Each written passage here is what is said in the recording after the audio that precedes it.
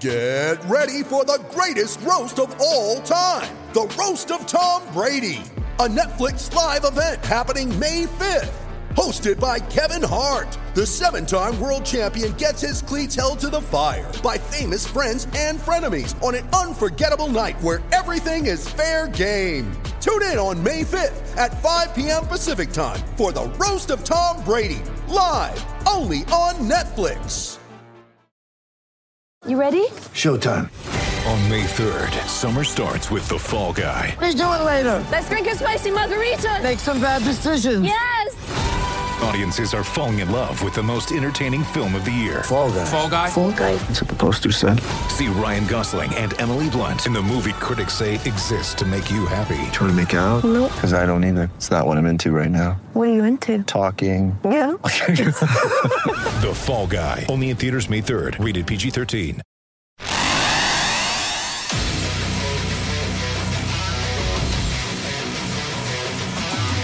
Gators Breakdown, the Gators fan podcast, because there's never a dull moment in Gator Nation. Gators Breakdown is ready to go. I'm your host, David Waters, and you can find me on Twitter at GatorDave_SCC. Joining me on this episode of Gators Breakdown, co-host and founder of ReadAndReaction.com is Will Miles, and you can find him on Twitter at WillMilesSCC. Will, we've started opponent previews. Finally now getting to the first big rivalry game for Dan Mullen in his first season at Florida as the Gators travel all the way up to Rocky Top.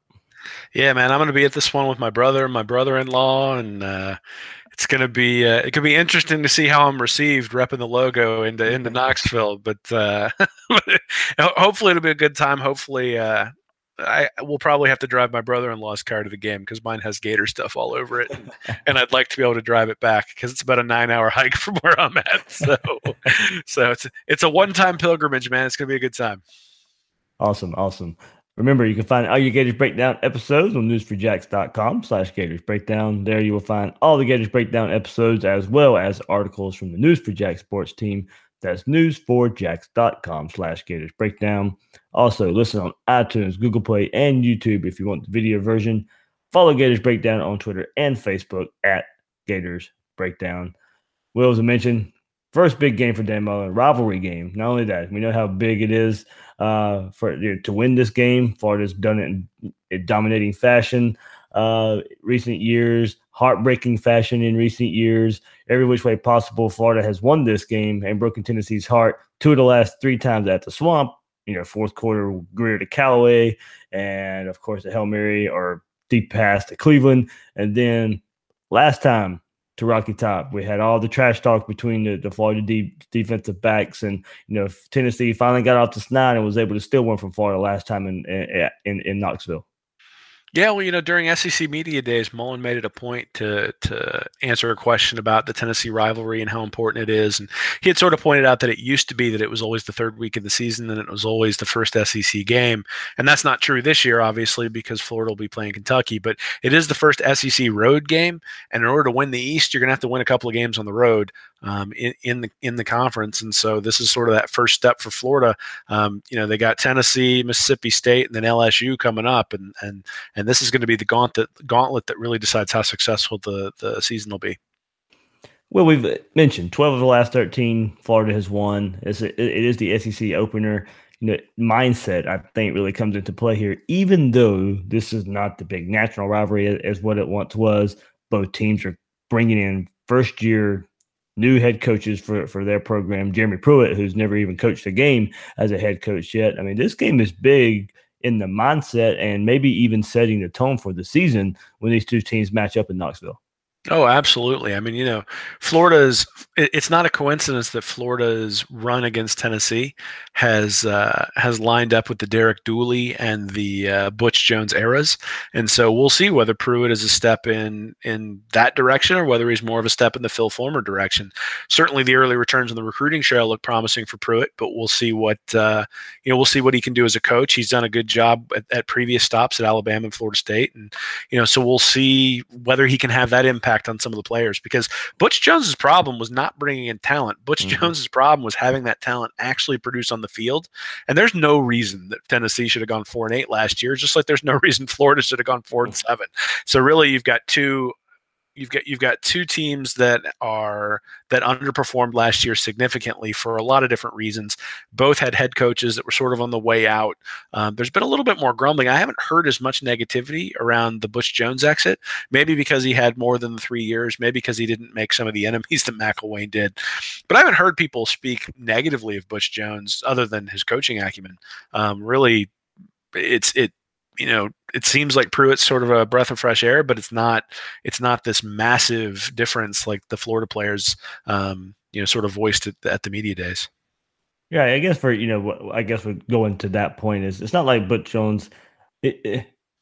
I'm not gonna say he didn't care or didn't try. I mean, I think that's the difference there. McElwain, it was a case of whether he really wanted to be at Florida and all that stuff. Butch Jones it just wasn't working out there, and then it was time to move on. The wheels came off last season, and that was a clear sign that it was time to move on. And they went and got Jeremy Pruitt after that crazy coaching search we all remember and made jokes about. But in the end, I think they got a pretty good head coach. Time will tell, but given the situation that they were in and given the reputation that Pruitt has in the SEC, in the end, I think they made a pretty good hire. Yeah, well, we just won't know for a pretty extended amount of time. I mean, again, Butch Jones came in and immediately started recruiting very, very well. I know Bill sort of indicated on the podcast a couple of weeks ago that Butch Jones is a model for somebody who's bringing in really, really good recruits, even when he's not performing on the field. And that was really the story of that era. And we'll see what Pruitt can do. I mean, certainly, again, the returns on the recruiting trail have been very positive, but that doesn't translate all the time to on the field. It's a prerequisite to winning big. We both believe that, but it doesn't mean you win big. You have to develop the players. Those players have to produce. And, we'll see whether Pruitt can do that. He certainly has a track record of doing that, but he's also got a track record of doing that under coaches who have been very, very successful. So, being a coordinator at Alabama kind of means you've got Saban's thumb on you the whole time. And how does that impact things? And the same thing under Jimbo Fisher. And so, it's going to go one of two ways, right? He's bringing in very good players. He's got really good players on the team. If he can develop them, then Tennessee's going to be a threat. And if he struggles the same way Jones did, then Florida will keep winning. All right, so we mentioned Pruitt coming in as head coach, and he's bringing in offensive coordinator Tyson Helton from the USC, quarterbacks coach there. History at Western Kentucky, I believe, for a few years. Knows how to get that passing game going, but he has his work cut out for him with what Tennessee has on the quarterback roster there. Tempo type of guy, quick throws. So, not a lot of pressure you're going to be getting to those Tennessee quarterbacks with Christ there, this transfer from Stanford, Keller Christ, and also Jarrett Garantano, who played a good bit last year. Be interesting to see how Pruitt wants to go because, of course, he felt the need to go get a transfer quarterback. So was he not happy? Was it more for depth purposes? I think we'll see pretty quickly the type of offense Tennessee is going to have. They've opened up with West Virginia. So by the time they get around to Florida, this game's not going to be a surprise of what they're trying to do on offense because that first game against West Virginia is probably going to be a shootout type of game. They're going to have to empty their kitchen sink pretty early if those players have the offense down. Yeah, it's going to be an interesting test case. I mean, it's sort of an interesting comparison because Mullen, if Florida doesn't offer him the job, Mullen probably ends up as the Tennessee head coach based on everything that we've heard. Certainly, and then Mullen did not bring in a grad transfer this year, presumably because he's confident in his ability to develop people. And Pruitt brought in a grad transfer, even though he has a very highly ranked young quarterback in Guarantano on the team. And if you look at Guarantano, he didn't perform terribly last year. I mean, he was really nothing in the running game. He averaged 7.2 yards per attempt, which is basically average. Keller Christ over his career has averaged, half a yard less per attempt on about another 150 attempts. So based on what we've seen on the field, there's no reason to believe that Christ is all that much better than Guarantano. You're really just sort of looking at their pedigrees coming out and saying, hey, it's somebody who can compete. The interesting thing is for Christ in high school, Again, I like looking at completion percentage in high school as an idea of how somebody might translate. He only completed 54.1% of his passes that I could see, and he completed 60% in his senior year, but really did not complete a high percentage any other year other than that. If you look at Guarantano, he completed 68.8% his senior year in high school and 61% overall. And so if I were the guy making the choice, Guarantano would be the guy just based on the statistical profile that I would start, not Keller Christ. Just based on that. But again, two very highly ranked players. But I think a lot of times those rankings have more to do with a guy's arm strength than they do with his ability to read defenses. And I think the accuracy for Guarantano in high school indicates that he's probably going to be able to do that at Tennessee. And I mean, we all remember Dorbity getting pressured last year against Florida, throwing the ball up for picks, really changing the game with the pick six to CJ Henderson. And, so Guarantano was in the exact same situation when he came in those games, as he was getting pressured against an offensive line that wasn't necessarily doing a great job. And, so we do need to take that into account. This is a 4-8 team. They knew they were playing for Butch Jones' job. Not sure they all wanted to be playing for Butch Jones' job. And Guarantano was playing behind them.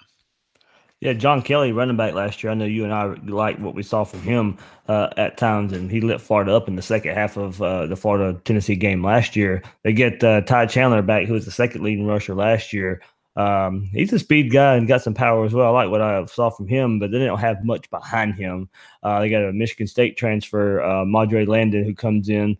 Might need to play a big role up there with Chandler as well. But he only 1,400 yards, 3.4 yards to carry at Michigan State. So you look at if they can get some quarterback play, much like Florida, they feel pretty good about their receivers as long as somebody can get them the ball. Marquez Callaway, I remember him kind of showing up against Georgia Tech in that first game last year. And Juwan Jennings probably looks to return. Look, he was leaving Tennessee. Now he's going to be coming back there. You tied those skill position players into what they have on the offensive line with Trey Smith, who honestly lives up to the recruiting billing there at left tackle. There was some health rumors going around a couple months ago whether if he was even going to play this year or not. It looks like he's okay there, but 6'6", 320-pound true freshman who started every game last year and was the best offensive lineman they had as a true freshman. So they need something besides him to show up on the offensive line, and they get the quarterback situation figured out. They get the offensive line situation figured out. Hey, does that sound familiar? Their skill guys, I think, can take that next step because of they're just waiting on those two pieces of the offense to find themselves. Yeah, the difference is that their skill guys have actually shown something on the field pretty significant. And I think, when we talk about Van Jefferson, he's certainly shown something for Florida. But Trayvon Grimes and some of the other guys have maybe shown flashes, or maybe even haven't had an opportunity to show flashes in high school or in college. And all we're really looking at is their high school production and saying, hey, this guy should be good.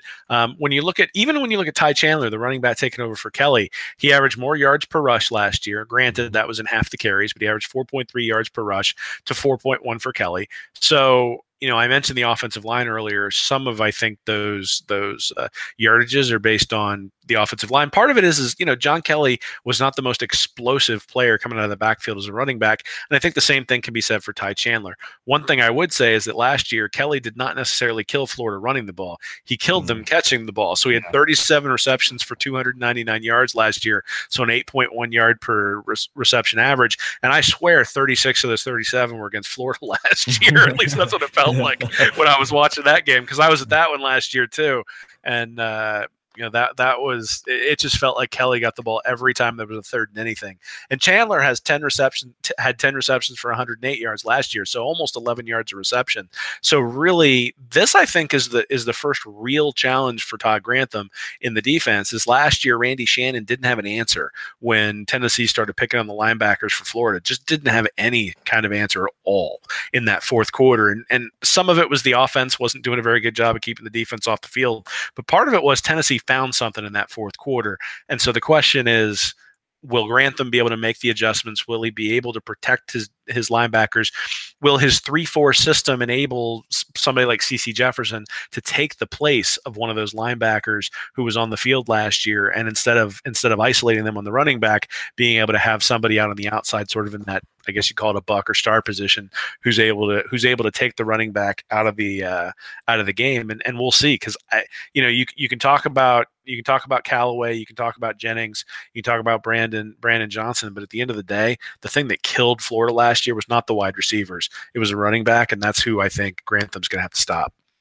Yeah, you go back and look at that game last year. Even Tennessee also they threw a pick in the end zone as well, so they didn't have a lot of issues moving the ball at Florida, especially in the second half of that game. But you go and look at the rest of the season, last in the SEC. It was bad for Florida. It was even worse for Tennessee.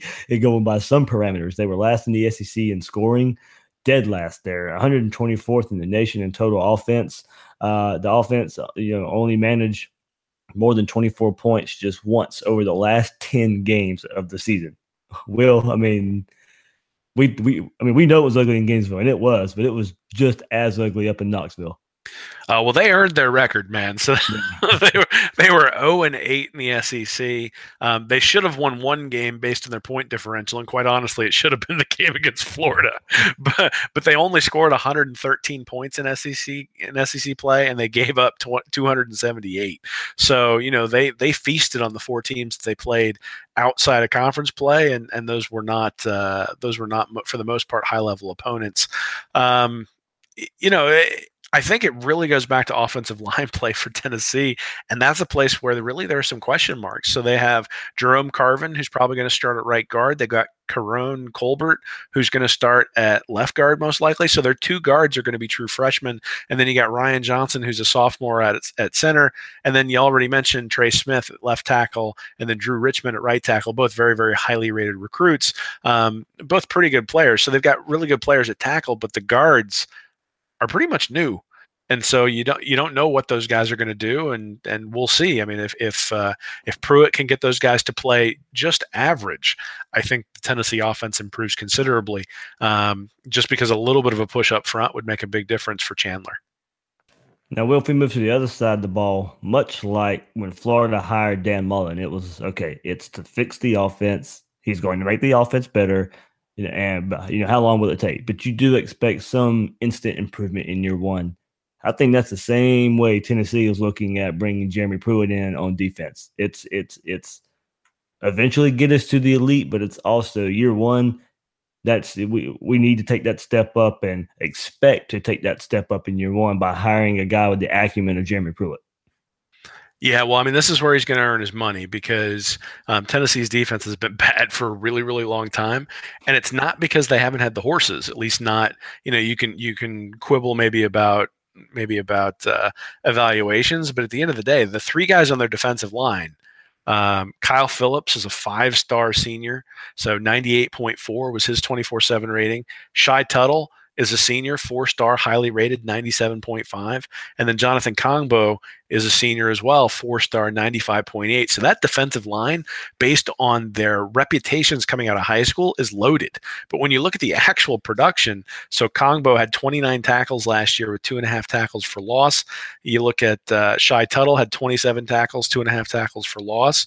And then you look at Kyle Phillips, and where is he? I can't find him here, but he had 33 tackles with 4.5 tackles for loss. So really, you're looking at like 9 tackles for loss on these guys who are high level recruits, and they were juniors last year. So the fact that they're back as seniors, you would think is great for Tennessee, but the reason they're back as seniors is because they weren't good enough to make it to the NFL last year, or at least be high level draft picks. And so, if Pruitt can harness the talent of those guys, the defense can improve really, really quickly.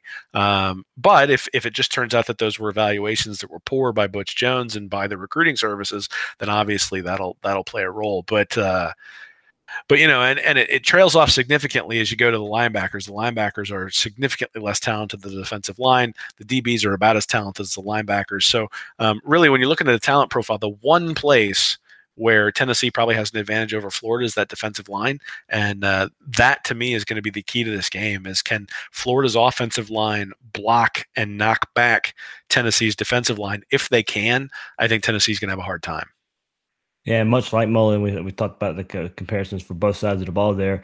They're going to install that. Much like Mullen wants to get tougher up front, and the weight room and the mindset that we talk about, that Pruitt's going to be bringing that type of more pressure in the backfield and getting tough in the trenches, and especially on the defensive side of the ball. It'll be interesting to see how you mentioned all the names there of how he's going to tinker, because those guys were used to a different system, and now you got to go get maybe some hybrid types to fill that defensive end or to the outside pass rush type of players there, and he'll have his work cut out for him, as you mentioned.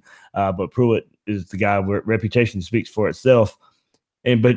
Here's the thing. You look at their pass defense, they were ranked 3rd in the nation, Will, but you could probably go back and look at that because a lot of teams were probably running the ball a good bit on them. So that kind of helped the statistic there. But they do have some guys back there, Nigel Warrior, who I really like from what I've seen, and at linebacker, Daniel Batuli, who really showed flashes last year. They have some veteran guys there, but you are expecting you just for their sake, hope they just finally live up to that billing, much like you said.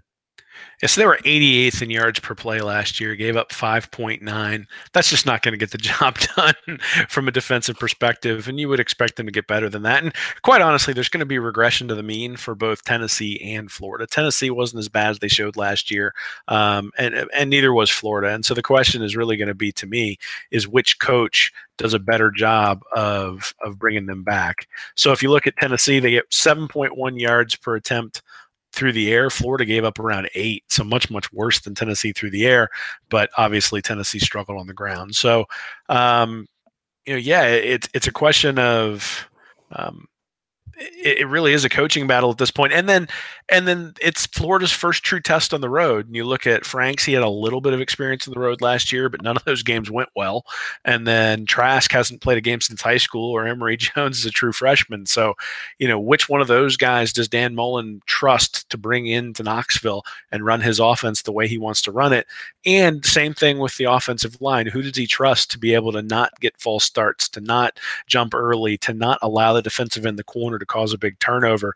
Those are all questions that Mullen's going to have to answer during fall camp, because as of right now, you're probably giving up 3 or 4 points just because you're on the road with a team like Florida, where you don't have an established quarterback.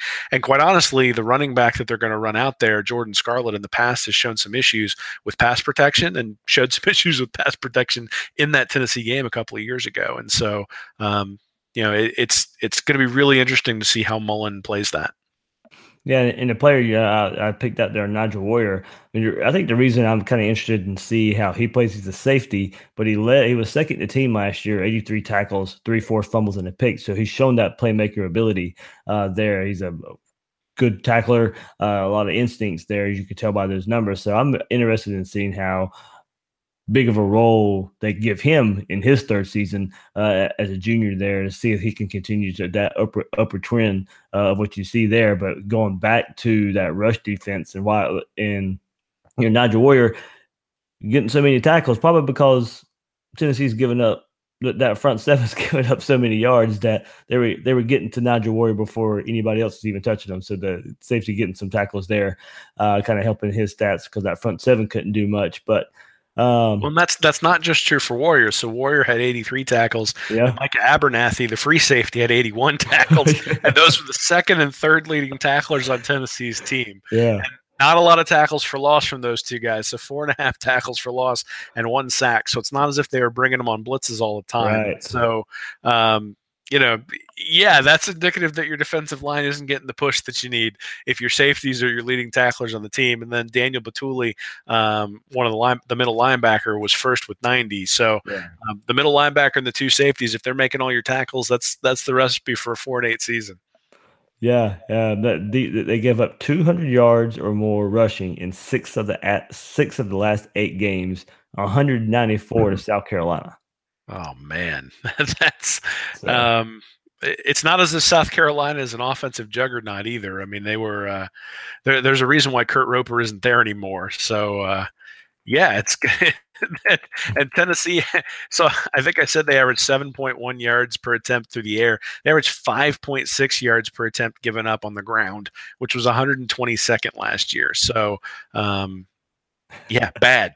Here it is. Bad, and that's it's not a surprise. That's what the number is, considering that the safeties are making all the tackles. What maybe this should teach us is that this maybe isn't the bellwether game for Florida to know how their season's going to go. Certainly, if Florida can win this one and win this one convincingly on the road, and if the quarterback can play well, that's a really good sign. But we won't really know what they have until they've gone through Mississippi State and LSU. Right. Now, that'll be the next couple games. We come up with a preview. But Will, just speaking right here, I mean, Florida has to win in the trenches here because that's, what we're seeing. And another stat I'm fixing to throw, this is where Tennessee's vulnerable if you want to just base it off what we saw last year. Last year, opponents ran for 3,015 yards on Tennessee. Tennessee only ran for 1,409 yards.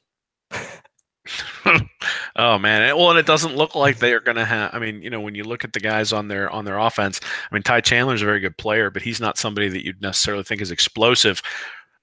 There's been a lot of talk about Florida's running backs with Malik Davis and Lamichael Pirine and Jordan Scarlett. Davis had the big run against Tennessee last year before fumbled right at the goal line. Yeah, well, and so last year I think people remember that the game was close and that it required the Franks bomb at the end and that there was the drop by Kelly in the end zone that probably cost Tennessee the game. But if Davis hits that one, it's like 30-10 or something, and it's not even close. So that game could have gone either direction, and certainly it was sort of a comedy of errors. The one thing I will say is this is the first time Florida is playing a team that actually has equivalent talent.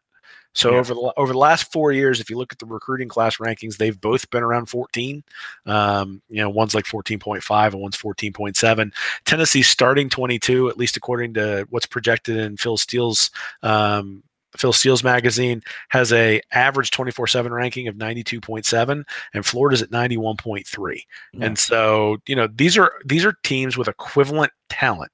And so the question is, can the coaches can Dan Mullen get more out of his talent than Jeremy Pruitt can get out of his, or vice versa? This is one where you can look at it and say, this is going to be on the coaches in terms of who's the better coach, at least initially, because and that should lean towards Mullen, right? I mean, Mullen has 9 years of experience. We don't know how Pruitt is. Mullen has played very, very well against teams that are not stacked like Alabama or LSU when he was at Mississippi State.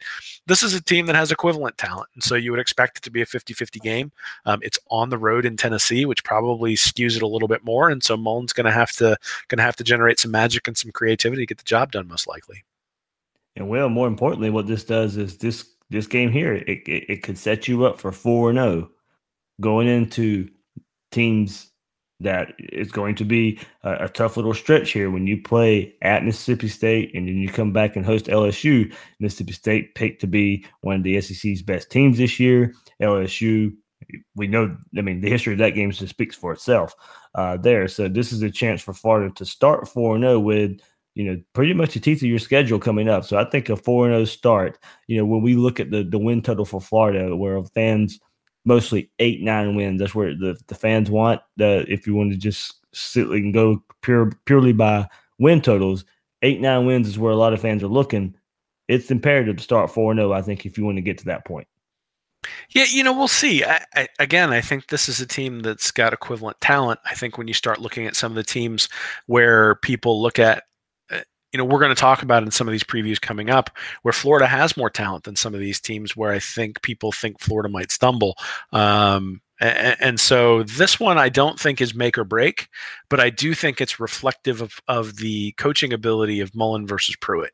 And so if Florida were to get absolutely waxed, I think that says something probably about this rivalry going forward. If it's a close game and Florida loses on a last-second field goal or something like that, and there's been tangible progress on the offense and tangible progress at the quarterback position, I don't think it's like doom for Florida for this season or moving forward. But if Florida scores 10 points and it's 44-10 and they look listless and all sorts of that stuff, then certainly that's a harbinger of things to come as things move forward. But that's not what I'm anticipating. I'm anticipating this one's going to be pretty close, based on what I've seen thus far. And obviously we'll have three games of game tape for each team to look at by the time this game's actually coming forward. And like you said, that game against West Virginia for Tennessee, I think is going to tell us, it's going to lay all their cards on the table. And that'll be an interesting component because Mullen may not be forced to put all of his cards on the table before they come into this game. He may have some stuff for Emory Jones. We've talked previously about the 4-year or the 4-game redshirt rule. Now, certainly you probably don't want to get Emory Jones's first snap in Neyland Stadium, but you can do some things with him if he's not the starter. In this case, hey, this is one of those games we're going to use him for because we think it's necessary to win, and you got some tricks up your sleeve that maybe Tennessee wouldn't be prepared for. Oh, well, this is the game. I think when it's all said and done, I do think it's a game Mike can point to when the season's all said and done, just to kind of see where it plays out and where, because in a way that's what Florida Tennessee just kind of stands for. And you go back in last year, but pretty much the highlight of last year was the Hail Mary versus Tennessee. Yeah, you're 2 games back if you lose to Tennessee. Yeah. Mullen made this point at SEC Media Days that if you lose, you're 2 games back because they essentially have the tiebreaker once they've beaten you. And so it's a big game. It's a big early game in the SEC East. I don't think any of us necessarily anticipate that Georgia is going to be easy. And so you need to rack up those wins so that if a team like Georgia stumbles, you have the ability to maybe skirt in front of them and move towards the goal of winning the East and potentially winning the SEC. But I am always going to point to the LSU game as the one that's critical in terms of sort of the hinge point for the season. So, if they were to lose this game, lose the game to Mississippi State, you're 3-2 going into that game against LSU. You win that game and you're 4-2. That's still, I think, you can still turn it into a 7 or 8 win season, even with things going that way. Now, if you win this one and you're 4-0, obviously I think that sort of allows you to slip up sort of later in the season where maybe you wouldn't anticipate it happening. But, every SEC game is important. I'm going to this one for various reasons, but that's one of the reasons is I think this is the first true test for Mullen, and it'll be really interesting to see what he's got up his sleeve and how he compares to Pruitt. Yeah, I think I'd like the confidence in a 4-0 team heading to Mississippi State. Taking it all in consideration, year one, you're trying to turn this thing around. You're 4-0 going into Starkville. I think fans and the players alike, and maybe even Mullen himself, can look at a pretty good 4-0 start. We won't really know how good Tennessee is yet, but we just know, even though Tennessee hasn't been what they have been in the 90s or whatever, you get this, it's still kind of a feel-good game about where you're heading. Yeah, I think the 4-0 start really gets the fan base riled up. I know there's been a lot of talk about the recruits and getting them excited, and the fast start, I don't have any doubt gets you a second look. The question is, does it help you close? And but it'll also get you a second look in 2020 because Tennessee and Florida are going to be going after a lot of the same guys for the 2020 class. Being able to point to a game next offseason and say, hey, we whipped Tennessee. Why would you want to go there? Come here. We're building something special. That's going to help you. And so anytime you've got a rivalry game, it's important. Urban Meyer knew that. He put all sorts of emphasis on the games against Tennessee, Georgia, and Florida State. And even in the years when Florida was struggling, those were the games they seemed to be able to pull out. And I do think that over the long haul, that has an impact on recruiting and has an impact on the ability to turn those rivalry wins into championship teams. Absolutely there. So, Will, this was a Tennessee part of our preseason opponent preview. Of course, Mississippi State, LSU coming up next. Those 2 games. So be on the lookout for those in the coming days.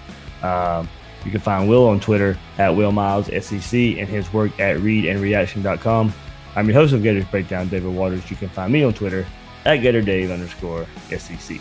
Guys and girls out there, thanks for listening to this episode of Gators Breakdown.